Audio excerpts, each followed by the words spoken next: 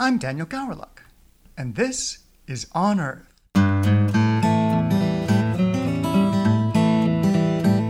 On Earth is brought to you by the Pacific Museum of Earth. In this podcast, we aim to show what it's like to be an Earth, ocean, or atmospheric scientist. There's a lot of diversity under that umbrella, and not all of our scientists wear lab coats. Today on Earth, we're talking to Tyler Harrington.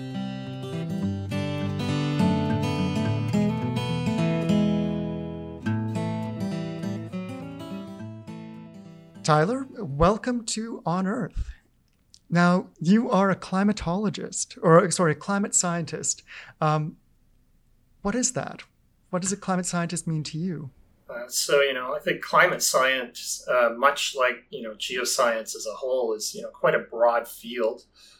You recently had a climate scientist on here, my understanding, that, did work with ice cores in Greenland and the Antarctic. I'm a very different type of climate scientist in that I actually don't spend much time in the field. The type of climate science I focus on is actually using computer models to ask questions about the past, present, and future climate. More specifically, I consider myself a land modeler. So basically, I'm someone that focuses on modeling how changes in the land surface, so things like snow cover, vegetation, and soils, and the carbon that cycles through the landscape affect the climate system through feedbacks. That's really cool. That's something that we don't often think about, affecting the climate, but very much so. Yeah, actually, the land surface can actually have major influences, especially in the high latitudes where you've got things like snow cover. And if you think about the fact that snow is white, and if you're walking on the up in the mountains on a sunny winter day, you can get snow blindness. That's because the snow is reflecting a lot of that sunlight back to space or into your eyes, unfortunately, in the case of snow blindness. So if you have a large area covered with snow and ice, it can play a huge role in controlling the surface temperature at the Earth. And if you take that snow away, as we're doing by melting snow in the high latitudes, you're now exposing a much darker land surface that's absorbing energy, warming up, creating more snow melt, and it's like a positive feedback on climate change, if you will. That's a great way of explaining it. So these climate models that I use are really complex. They include a whole bunch of different components. They've got components that basically, they're essentially mathematical models, and you've got all these different mathematical equations calculating things like how does the air temperature change in response to change in greenhouse gases or changes in the amount of sunlight reaching Earth's surface. But that air temperature then feeds into all sorts of things, like that air temperature is going to influence the type of precipitation that's falling. And, the model has to calculate, is the precipitation that's falling, A, is it falling? And B, is it rain or snow? And how much is that collecting on the ground? How much of that's evaporating? So you've got all these really complex interactions between all these different components, between the land surface, the ocean, and the atmosphere. And you've got to basically run this over and over and over again across many different time steps from point A to point B. So let's say you're wanting to calculate it from 1950 to 2000. You've got to run all these equations at every grid point on the model, constantly over and over again, and refresh that basically mathematics so they can feed into the next time step of the model. So you can't run it on your personal computer. So we run these on really complex supercomputers. So the big labs that you hear about, these are the ones that, you have maybe at the University of Waterloo or at really fancy computer centers across Canada. And, a whole bunch of different researchers basically timeshare these supercomputers. And what you do is you basically say, okay, I need this many cores or this many basically nodes of the device to run my project. And I'm going to basically use this many nodes for this many hours in order to calculate my results. Whenever I hear climatologists talk, or even atmospheric scientists talk about their work, I always think of watchmakers. It's like you're trying to uncover this super complex watch. And especially with climatology, the watch and the gears are changing shape and size as you're trying to study it and create this picture of what's going on. So it's really impressive, and it also makes my mind hurt. It is a very complex subject area, and much like a lot of the geoscience field as a whole, it's quite interdisciplinary, because you're taking aspects of physics, aspects of chemistry, and even aspects of ecology, and all of these are feeding into the climate model and determining the climate system. Now, what level are you at in your career? Are you a student or a teacher? So I've kind of jumped around a little bit. Currently, I'm a PhD student, working at the University of Waterloo. But many times in the past, I've also acted as kind of a teacher. So after completing my master's degree at Simon Fraser, I actually worked at Douglas College for a couple of years in the geography lab there as a lab technician, kind of as a teaching assistant. But I've also had the opportunity on a couple of occasions to teach as a sessional instructor or a sessional lecturer at a couple of colleges around Metro Vancouver. But currently I'm a PhD student, so I've kind of jumped around a little bit. Great.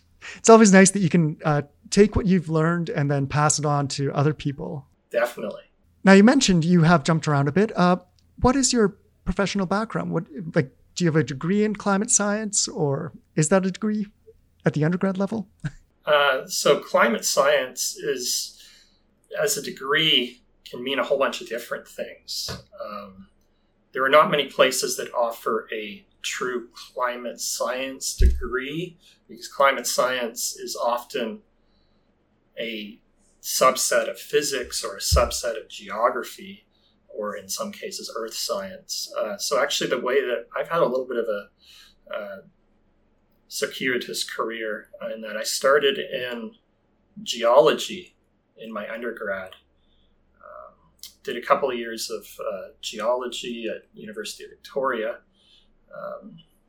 And after that, I realized that I wasn't quite interested in, hard rock geology. That really wasn't my interest. So I thought about, what it is that I really am passionate about. And that's always been weather and the atmosphere. And so I actually made a jump to physical geography. And from there, I, studied a fair bit about the climate system and, various aspects of the Earth's physical components. So I got a bachelor's in physical geography from Simon Fraser, and then did a follow-up to that with a master's at Simon Fraser University with a focus on climate-carbon cycle relationships. So basically using climate models to study how carbon moves through the various different components of the earth. So how does it move through the soil, the trees, the plants, the ocean, and the atmosphere? And what feedbacks does this have on climate change? So that was the focus of my master's. But I've always had a real fascination for snow cover. And so after working a couple of years at Douglas College as a lab tech, I decided to go back to do my PhD, and I moved to the University of Waterloo here. I've had a chance to kind of focus on Arctic climate science, with various interests in snow cover and more recently permafrost soils. That's really cool. And a very Canadian take on climate science, focusing on the snow cover. Yeah, very much so. Wonderful. And what drew you to climate science? Why did you choose that?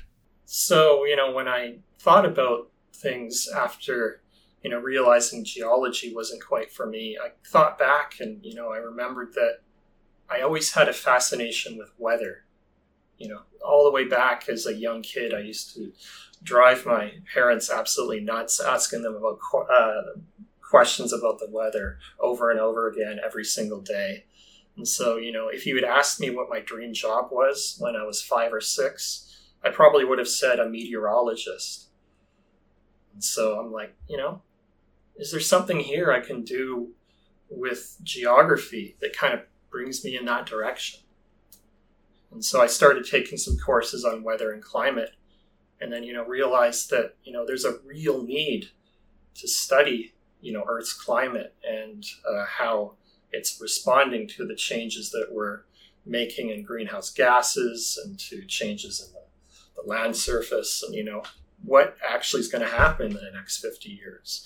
So, I think, that realization that, hey, I've got a passion in weather, but there's something I can really do that can make a difference, maybe going forward, looking at, how we're changing Earth's climate. And I think that's where I came to this conclusion that, climate science is probably my interest. Looking back, it sounds like you were almost predestined to become what you are today. You had a lifelong affinity for weather, and you had your brief dalliance with geography and geology, which impacts your science, or gives a special slant to how you study your weather. Have you ever made any discoveries that you'd like to share? I'm still fairly early on with the papers that I'm writing for my PhD, but we've actually been getting a fair bit of interest lately. Some of the research that I've been doing is focused on how well do models capture soil temperature in permafrost regions. And a lot of the models, or what are called reanalyses. So a reanalysis is essentially like a weather model that's then attached to some sort of land model. And not only that, but what it does is it actually incorporates some satellite data that we might have about surface temperature or wind speed. And what it does is says, okay, we know this particular area of Earth's surface has this temperature that we've estimated from the satellite. It's got this wind speed. And then it asks the land model, given these constraints, what are the potential outcomes for things like soil temperature and all the other variables that we don't actually have information for? So you basically use these reanalysis products to constrain a land model that then can calculate things like soil temperature. But the problem is that these land models aren't necessarily designed for permafrost regions where, you've got ice and snow cover, and the way that they handle soil temperature in regions where you have constant freeze and thaw cycles, or in many cases further at depth, permanently frozen soil. They're not designed to actually model that type of landscape. So the question is, how well do these products actually capture the soil temperature that we're seeing? Because we don't actually have a big enough, enough of these, sites across the Arctic to really have a great measure of how the soil temperature is changing across the Arctic as a whole. So our study is actually one of the first to do a really comprehensive dive into all these different reanalyses and actually look at how well are these products performing. Listening to you talk, it's almost like you're looking at another planet. But it totally makes sense that because Canada is so sparsely populated and certain areas are so difficult to get to, that you basically have to treat it like you're studying Mars. You have to study it from space. Exactly. Yeah, because we only have these very limited samples across space and time that we've actually had somebody in the field taking measurements. But what we want to know is, how is the entire Arctic changing as a whole? Because that's going to determine, how fast the climate's changing. And when you say the entire Arctic, do you mean Canadian Arctic or just the global Arctic? So there's kind of two prongs to this study. We're going to be, there's obviously an interest in, how is the Canadian Arctic changing? But I'm also interested in the quote, pan-Arctic, so the Canadian and the Eurasian Arctic together, kind of the whole Arctic. How is that changing? What are the differences that are occurring between the Canadian Arctic and the Eurasian Arctic? And, how can we potentially improve these models to hopefully in the future better capture soil temperatures? And is there a Canadian flavor of climate change that you've noticed so far? Still early on. One of the things we found is that a lot of these products, for some reason, appear to be too cold. And if we want to actually accurately capture the trends in permafrost, we actually need to have an accurate change in temperature over, a 30-year period. Because, the presence of permafrost is, determined by that 0-degree threshold. So if you're 3 or 4 degrees too cold on this side, you might be overestimating the permafrost area. But if you're 1 or 2 degrees too warm, you're going to vastly underestimate the amount of permafrost we currently have. So trying to get that balance is kind of the focus. Something I hadn't thought about. Now, you mentioned most of your work is done in the lab, but you do some field work, right? I personally don't do field work. What I've done is I've actually gathered data sets that other researchers, so what I use for validating are my ground truth data.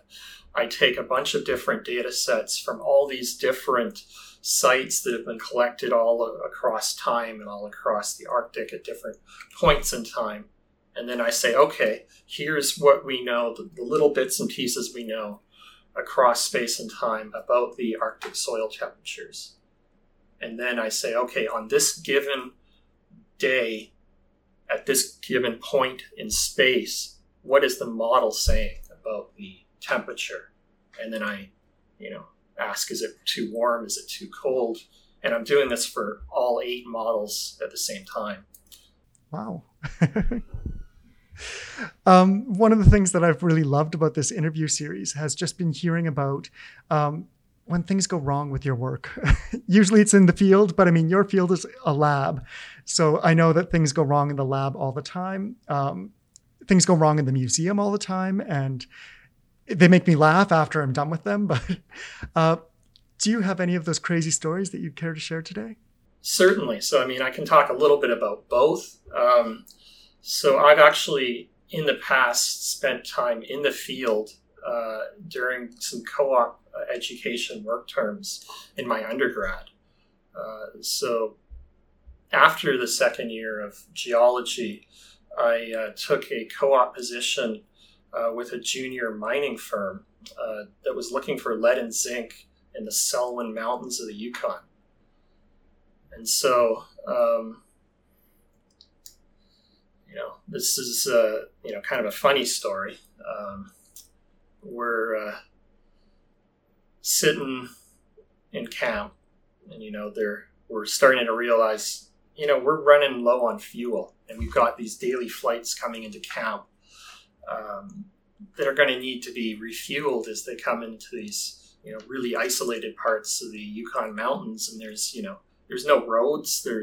It's fly in, fly out only.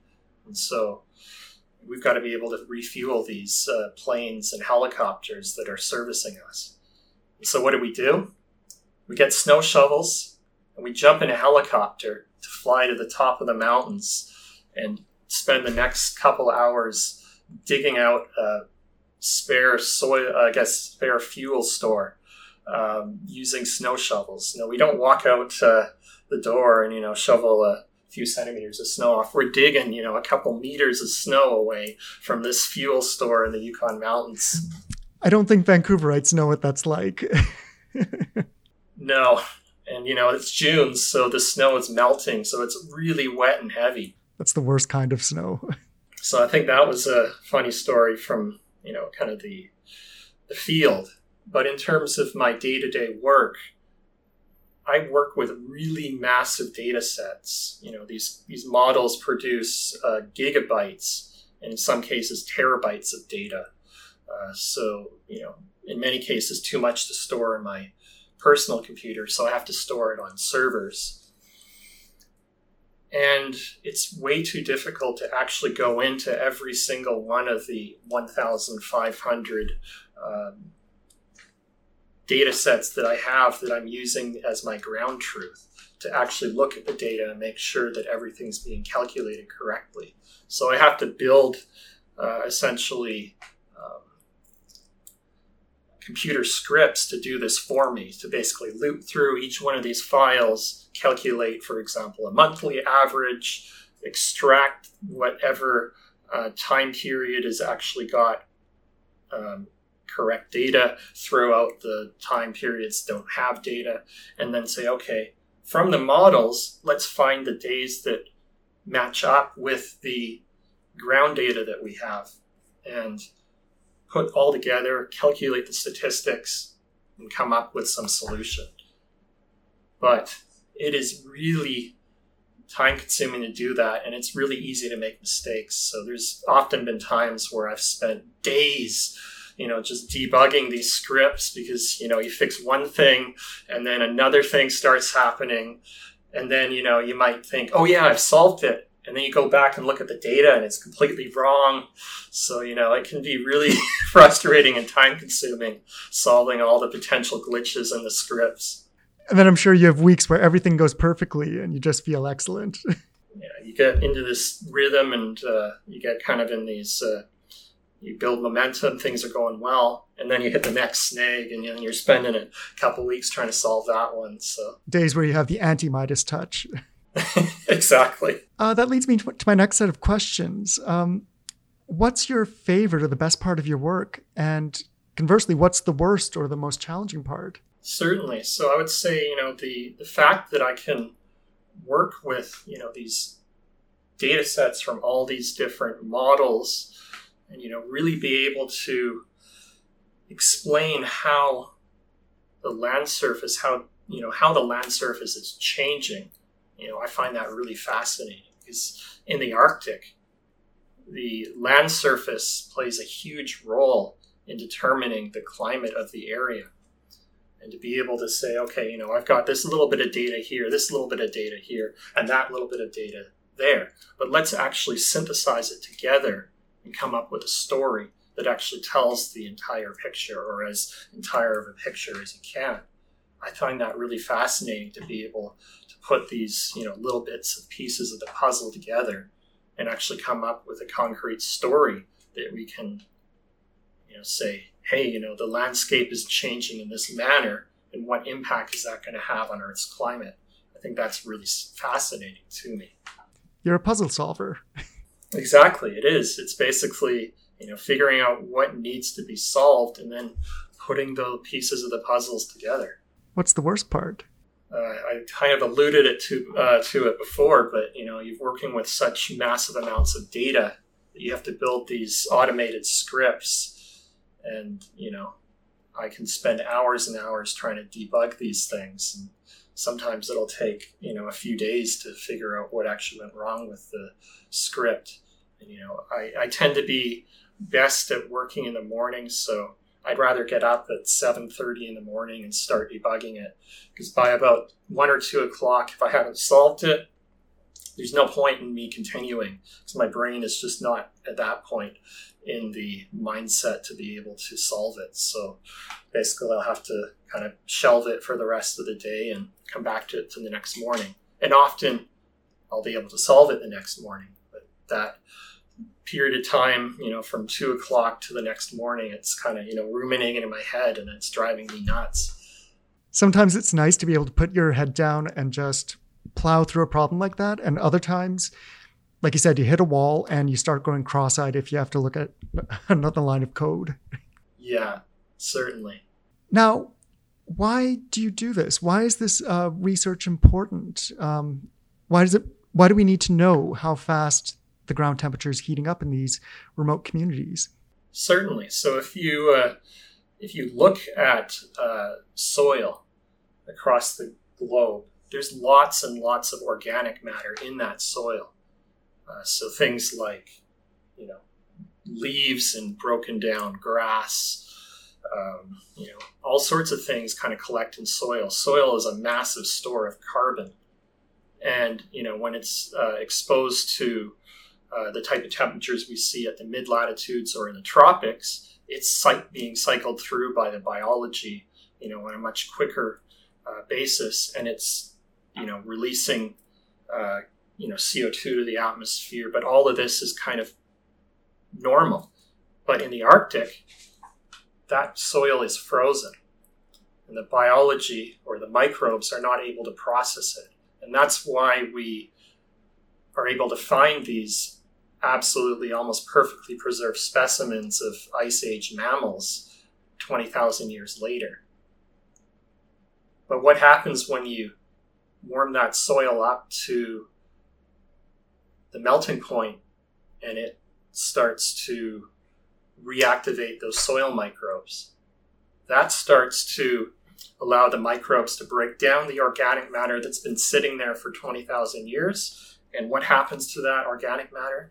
Well, some of it's going to be converted into methane, some of it into CO2, and these are greenhouse gases that are driving the current climate change we're seeing.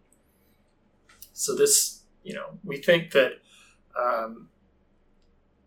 there's about twice the current amount of carbon that's currently in the atmosphere that's sitting kind of preserved in these permafrost soils. So you can think that what if we start melting all this permafrost and allowing these microbes to actually start breaking down all that organic matter? How much of that's going to be turning into CO2, into methane, and feeding back into the climate, Because that's a positive feedback right there. You're releasing CO2 into the atmosphere, contributing to more warming, contributing to more melting of the permafrost, and you can see a potential feedback that's setting up there. So it's really important to understand how quickly are the soil temperatures changing in these environments so that we can come up with an estimate to quantify how quickly are these microbes processing the soil, how much of it's going to be converted into CO2, and how dangerous is it going to be basically in the future to see a potential feedback loop happening. We really often treat the Arctic as out of sight, out of mind. But like you said, just because we turn a blind eye to it doesn't mean it's not going to change our world. Exactly. That's kind of terrifying. Any words of optimism?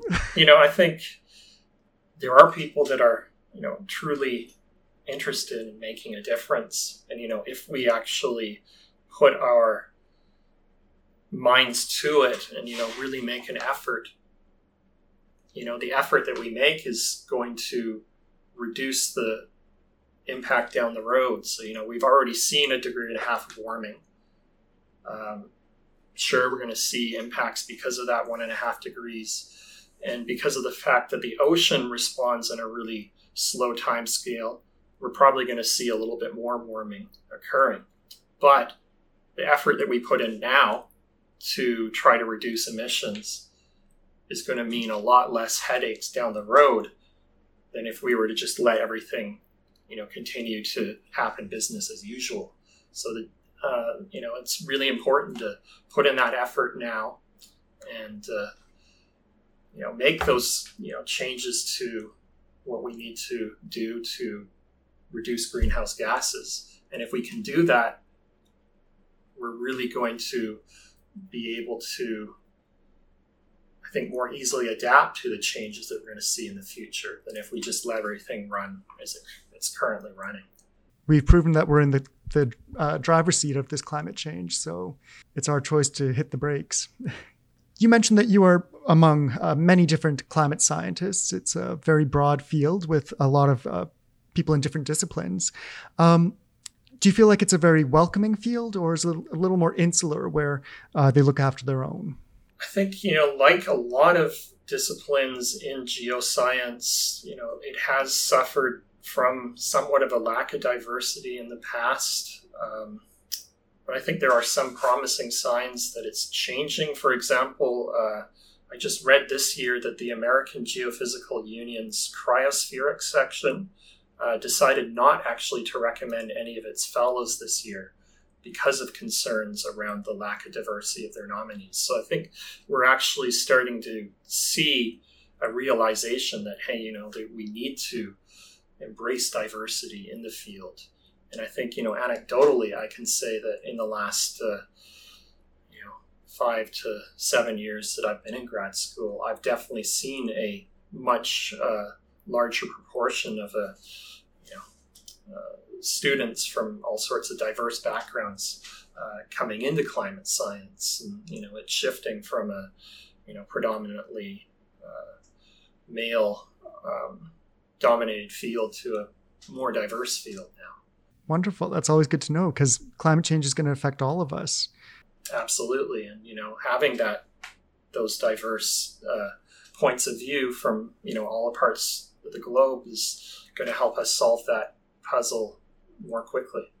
One thing which has tied us all together this past year has been COVID. So I'm curious, being that most of your work is in a lab, has it impacted you too much, or? So fortunately, as someone who focuses on the modeling side of climate change, I've been rather lucky that all I really need is an access to a stable internet connection that I then can log into the server and do most of my work. So actually, most of the data that I use is not stored on my home computer. It's stored on our university server. So as long as I have a internet connection that I can log into the university server. So what I do is I use Linux to log in, and then I use Linux commands to make all these scripts. And so as long as I have access to an internet connection, I'm relatively able to work from home for the most part. I know quite a few of my colleagues in geography who work in the field were much more strongly impacted by COVID, because they had to basically make absolutely massive changes to their thesis work as a result of not being able to do field work for the past year. But for me, luckily, there's definite impacts that you're not able to separate your home and work life as easily. I'm working in my bedroom here all the time, and that's not ideal. But I would say that I've definitely been luckier than those who have had to, make changes to their plans in the field, for sure. Mm-hmm. And you say just an internet connection, but if COVID's shown us one thing, it's who lives in neighborhoods with good internet and who doesn't. And it seems to have nothing to do with socioeconomics. Like, you'll have university deans with terrible internet just because that's the neighborhood. You'll have CEOs cutting out on Zoom calls, whereas, students may be fine. So it's just a crapshoot.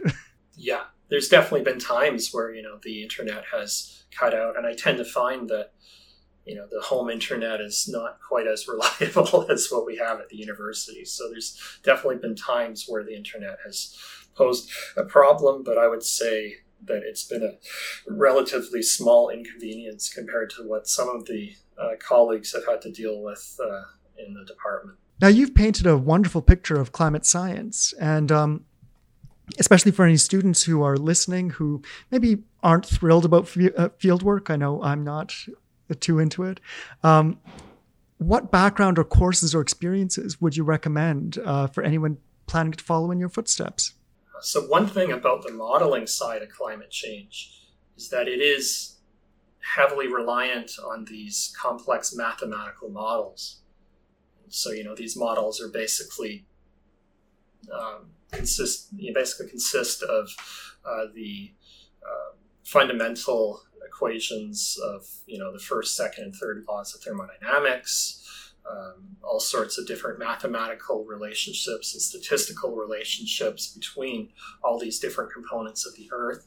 So you really want to have a strong background in physics and mathematics, certainly. Chemistry is important there as well, depending on what aspect of the globe or, what aspect of climate science you want to focus on.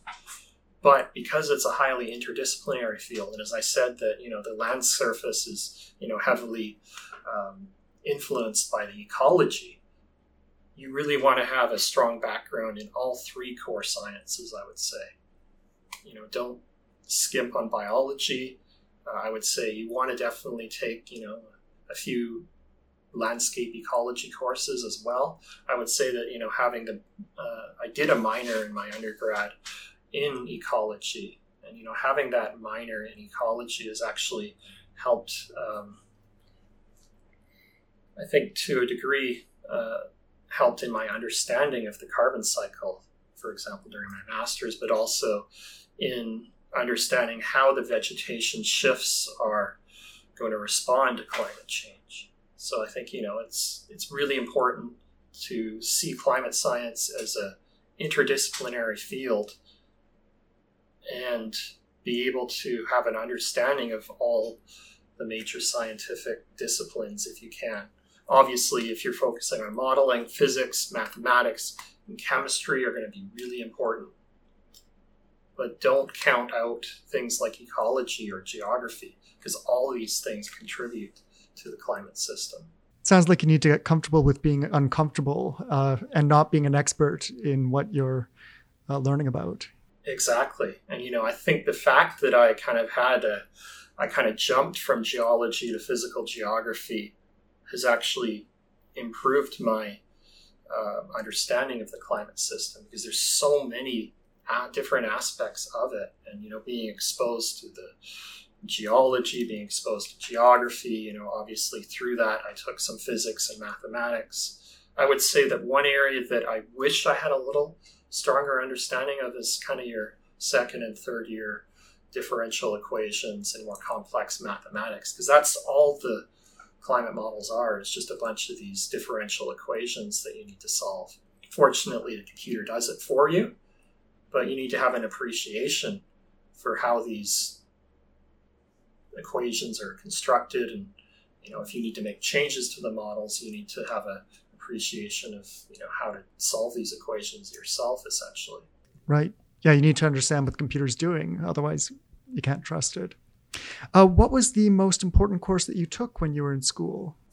It's a difficult question to answer because of the fact that it's such a highly interdisciplinary field. I would say that, a lot of the core climate science focused courses came through physical geography, in my degree at least. So those were important, getting that core understanding of how the climate system works was important. But if I didn't have that, understanding of geology or that understanding of physics or chemistry, I wouldn't have as good of a understanding of the climate system that I do currently. So it's a hard question to answer because it relies on so many different components of science. There's not one discipline that you can come into climate science from. Actually, I know quite a few engineers that come into climate science, and there are many, former engineers that become climate scientists. Obviously, my master's supervisor came from a physics background. My current PhD supervisor definitely has a physics background, but also a geography background. So, all of these things are contributing to our knowledge. Wonderful. Yeah, I guess you can't narrow it down to just one course. Maybe you'll have to make that course, Intro to Climate Science. Well, they often have Intro to Climate Science in the geography departments, but they draw on information from all different disciplines. Now, you've given some very inspirational stories today, but do you feel like anyone's inspired you or been a role model for you as you've been going through your studies? For sure. I think, there's been three major people that I can, think of that have had, a definite impact on my studies. The first one was a senior lecturer at Simon Fraser University in geography.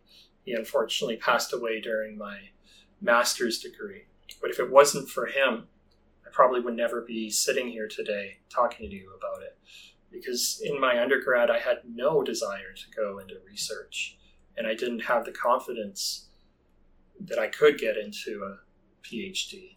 But it was because of him that he said, no, look, you've got a real passion for this subject. Give it a shot. If it wasn't for him, I probably would not have entered grad school. So, that was, Owen Hertzman was a big reason why I entered grad school in the first place. I think my master's supervisor played an important role in, helping me become more comfortable with working with mathematical models. As I said, I only have kind of first year calculus and second year geophysics, so I've always had this fear that I'm somewhat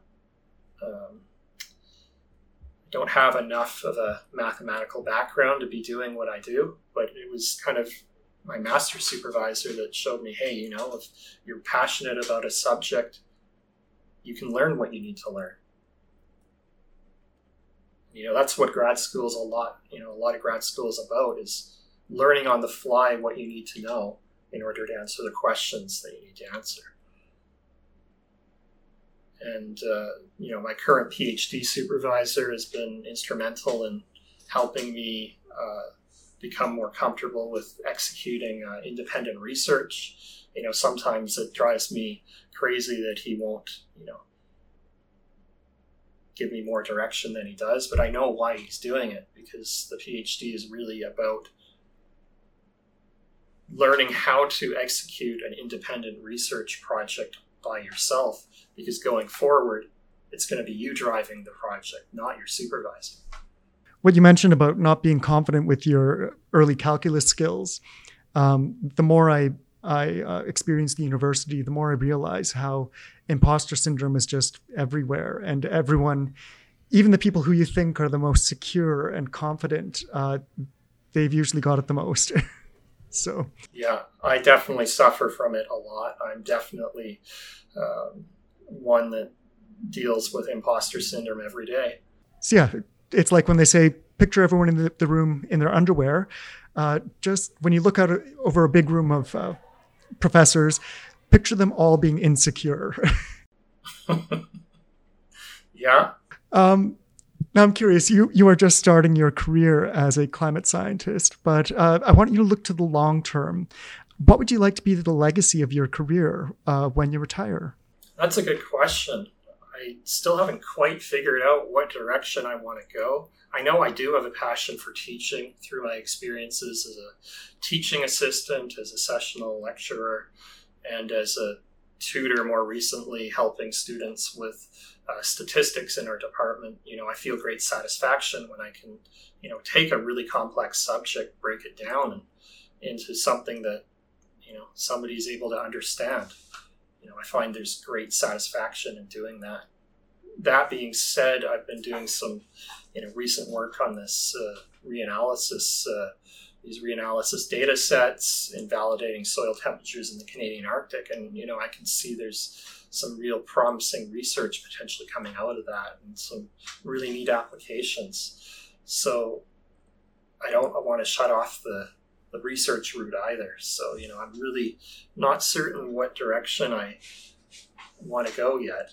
That's something else I hear with a lot of our profs is they love their research and they love to teach and they want to do both full time. You can't. It's hard. Finally, one thing that I've noticed with every field is that every field and profession is changing at lightning speed. And the job that you go into at the beginning of your career can be completely unrecognizable by the time you retire. So where do you see climate science going in the future? And what advice do you have for young people so that they can anticipate and prepare for those changes?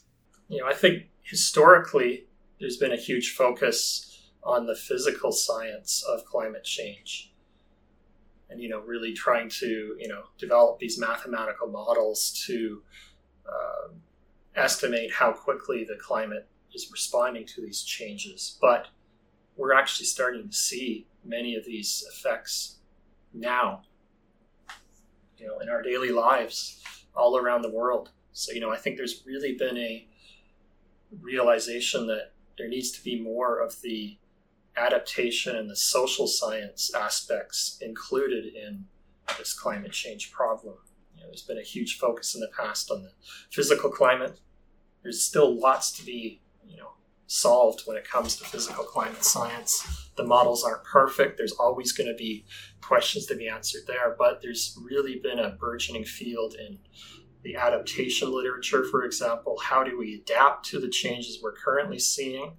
And how do we adapt to a future climate that's going to look very different? I think all these, sort of subsets of climate change are opening up that didn't necessarily exist 10, 20 years ago. More of a social science aspect to it. Exactly. So I think, there's really been that's why a lot of these environment faculties have been popping up everywhere and, starting, because this problem is not a one-pronged problem. It requires knowledge from all sorts of different aspects of science and, even social science.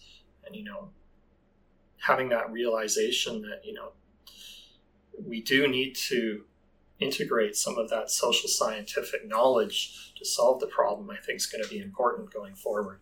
That's a really interesting response. I like that. Well, those are all the questions I have for you for today. Is there anything I missed or anything you want to say before I let you go? I think that's mostly what I was going to say. If in terms of, there's one of the recent things we found in the most recent Intergovernmental Panel on Climate Change report is that the what's called Earth's climate sensitivity, and that's essentially what is the temperature response for each additional amount of carbon we emit into the atmosphere. That value actually, the uncertainty of that value actually increased in the most recent report. And what they're finding is that cloud cover played a really important role in actually increasing that uncertainty. So some of the biggest problems we have yet to solve are those related to cloud cover. And the reason for that is that clouds are quite small in many cases, on the order of a few kilometers. And these climate models have a resolution that's 100 by 100 kilometers. So how do you represent a cloud that's 3 kilometers in size at a scale that's 100 by 100 kilometers? And how do you represent these really tiny microscale processes that contribute to cloud formation averaged over 100 kilometer by 100 kilometer area? And that's been a ongoing problem in climate science that I think nobody's really solved yet. So I think, cloud cover is a huge thing going forward. That really highlights the youngness of the field, in that we're still finding out what's important and what we need to be looking at before we can even fine-tune our models, I guess. Definitely.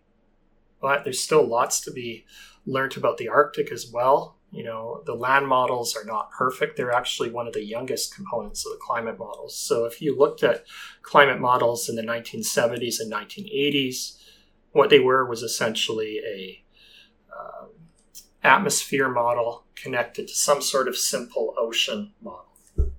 And they had nothing else. It was just the atmosphere interacting with the ocean. There was no land surface in the climate model. But as we moved into the 2000s and got more advanced computing power, we started incorporating these land components into the climate models. But the land components of the climate models are often the most uncertain, because how do you represent something like vegetation that varies on the scale of meters at the scale of a climate model? You have to do it using some sort of empirical relationship, or what's called parameterization, which is essentially an approximation to look at the effect of that vegetation at a large scale and what impact it has on the climate. So these land models are actually some of the most uncertain components, along with cloud cover. So, there's still a lot to be solved in kind of the land modeling side of climate as well. And yet I'm sure the land models are the ones that are most important to the people who live there because they live on the land. And when the permafrost or the ground underneath your home is literally melting away, that impacts you. Definitely. Yeah, for sure. Well, Tyler, thanks for sitting down with me today. That's been really interesting and inspiring and informative. Thanks for sharing your passion and your stories. Thank you very much. It was a pleasure speaking with you today.